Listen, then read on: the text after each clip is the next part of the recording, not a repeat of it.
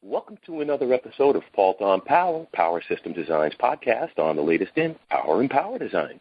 I'm your host, Alex Paulton. Today, I've got Stefan Kempton. He's a product manager of advanced power systems at AEG Power Solutions, and we're going to talk a bit about grid-level storage. Isn't that right, Stefan? Welcome to the show. Yes, thank you, Alex, for the opportunity to talk with you about grid-scale battery energy storage systems, which is a great opportunity for all of us in the future.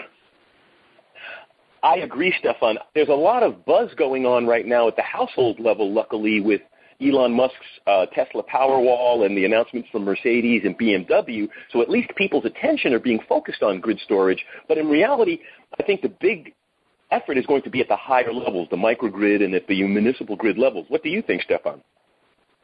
Yeah, that is exactly what we were focusing.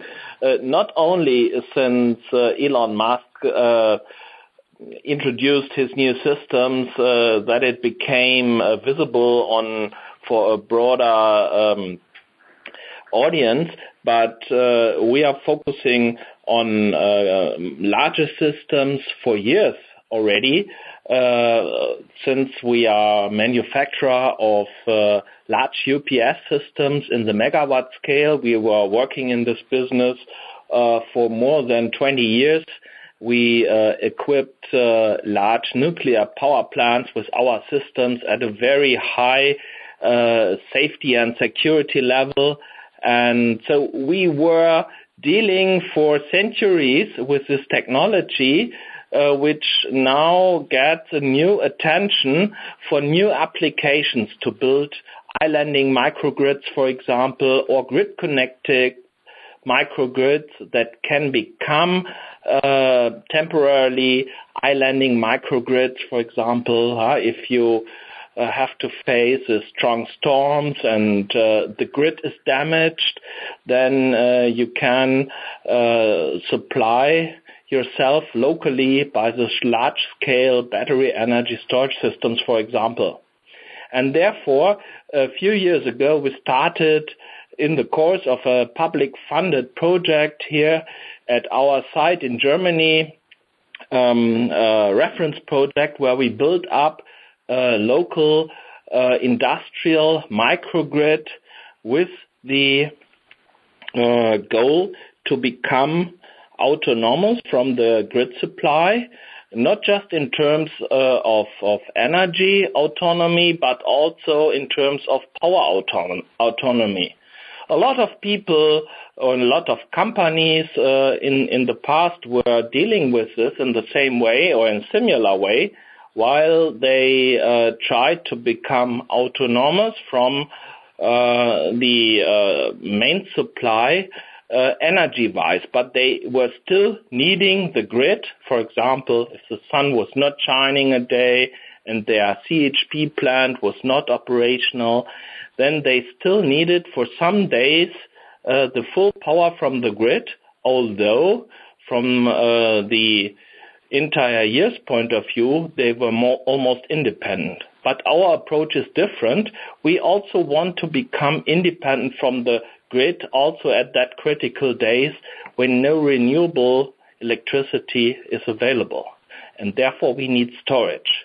And depending on the load and depending on the generation profile, we would need grid more or less amount of capacity for the storage. Right. Well, and that's a very interesting aspect you brought out, Stefan, in that in reality, grid-level storage is just a level up from UPS, because what grid stiffening really is just grid-level UPS. It's just now with the logic and the intelligence and the control that we can put on it, we're taking these UPS systems from isolated power storages to interconnected grid-level resilience.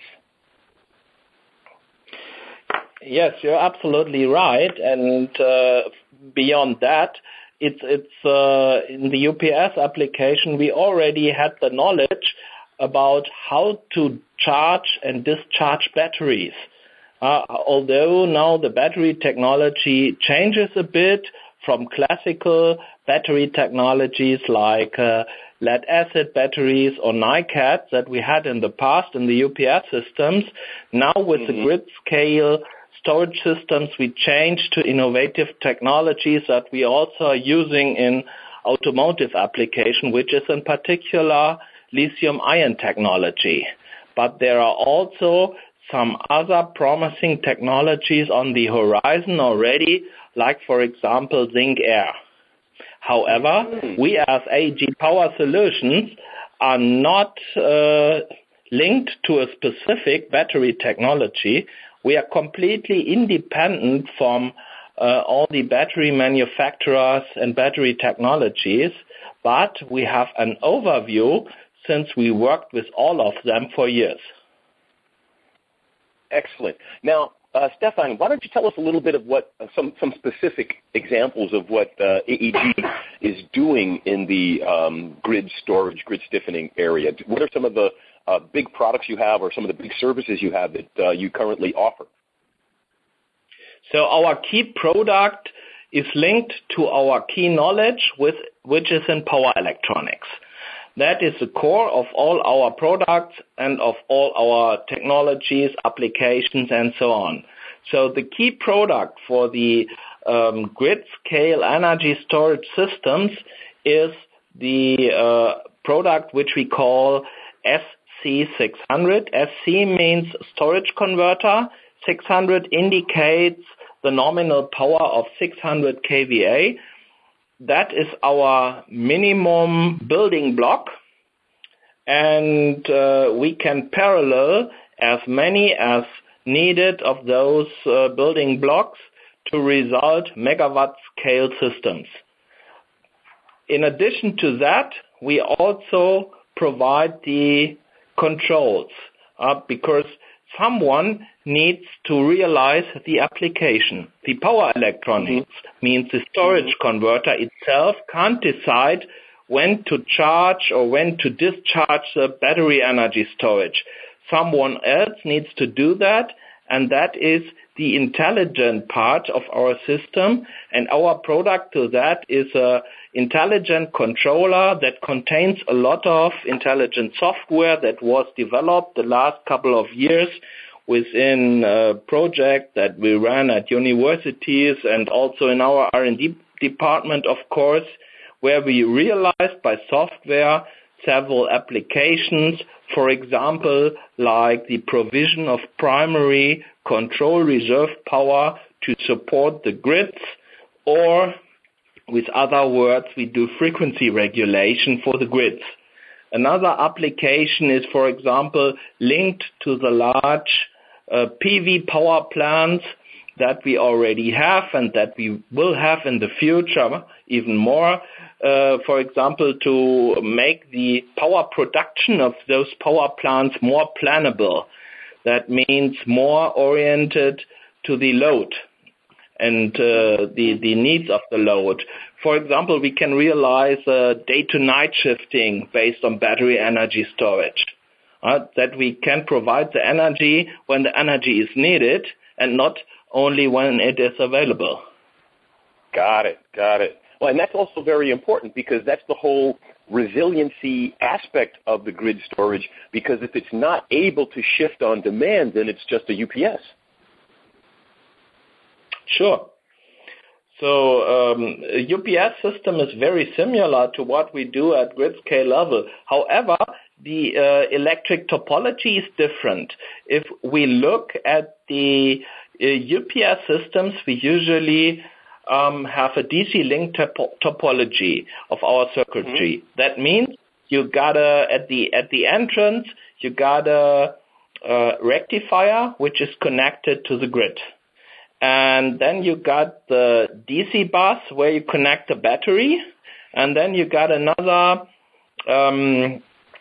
inverter that creates the local islanding but saved or secured grid supported by the battery. If we talk about grid scale energy storage systems, we reduced this conversion step from 2 to 1. We have developed a bidirectional inverter, or we call it storage converter, that can connect in an AC-linked way directly the grid alternating current into DC current and vice versa. We don't have this separation between rectifier and inverter. It's just one device. And that reduces losses, that reduces complexity, and of course, as a consequence, the system cost. Exactly. That's, and it's important to remind people that these technologies are not just simply cost centers. They actually provide a real benefit to the operation and resiliency of the system.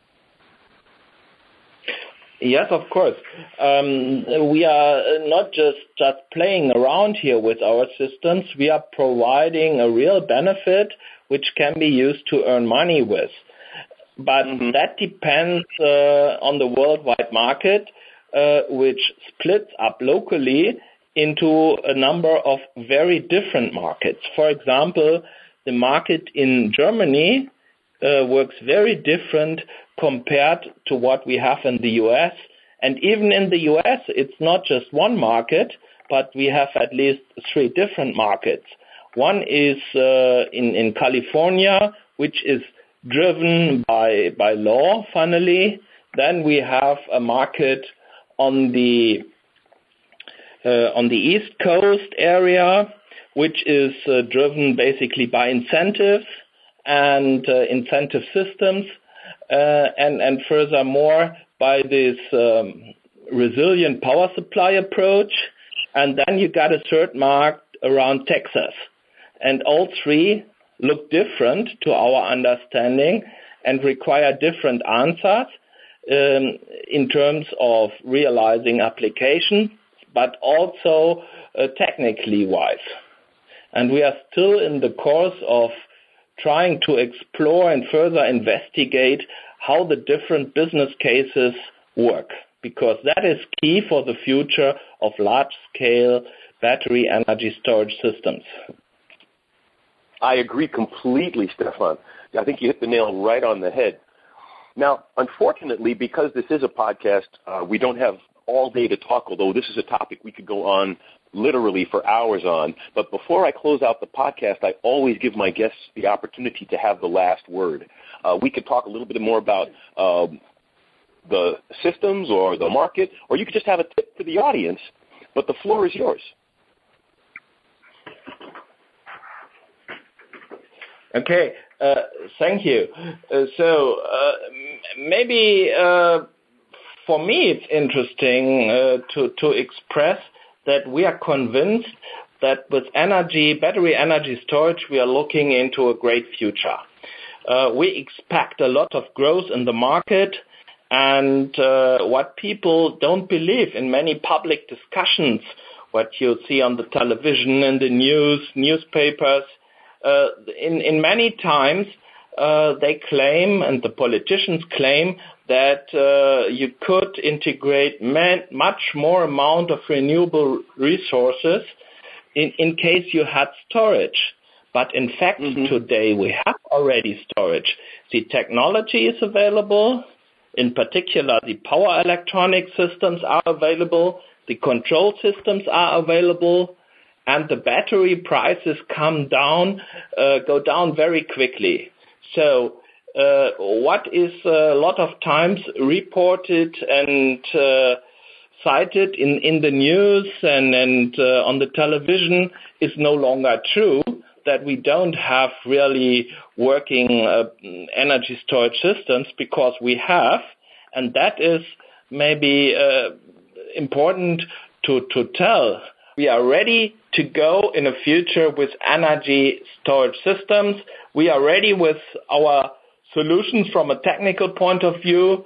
We have price levels that go down very quickly for the batteries, and we have the control systems in place.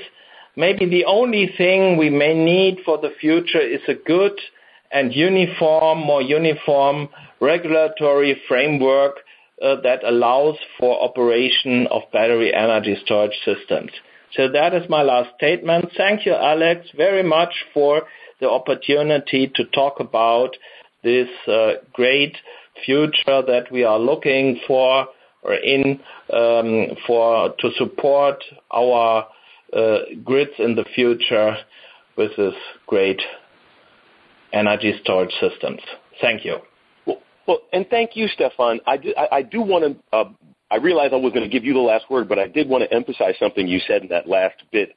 Is I do believe that the regulatory environment is critical because we cannot develop a grid-level solution piecemeal. It has to be a unified, intelligent solution. Yes. So, Stefan, thank you so much for taking the time to be on the show, and we'll drag you back onto the show in a few months. We'll talk some more about grid storage as the technology develops, okay? Okay, great. Thanks. Thanks. And I'd like to thank everybody out there in the audience for taking the time to be with us. We wouldn't be here without you. Tell your friends. This is Alex Pault for Pault on Power. Have a great day.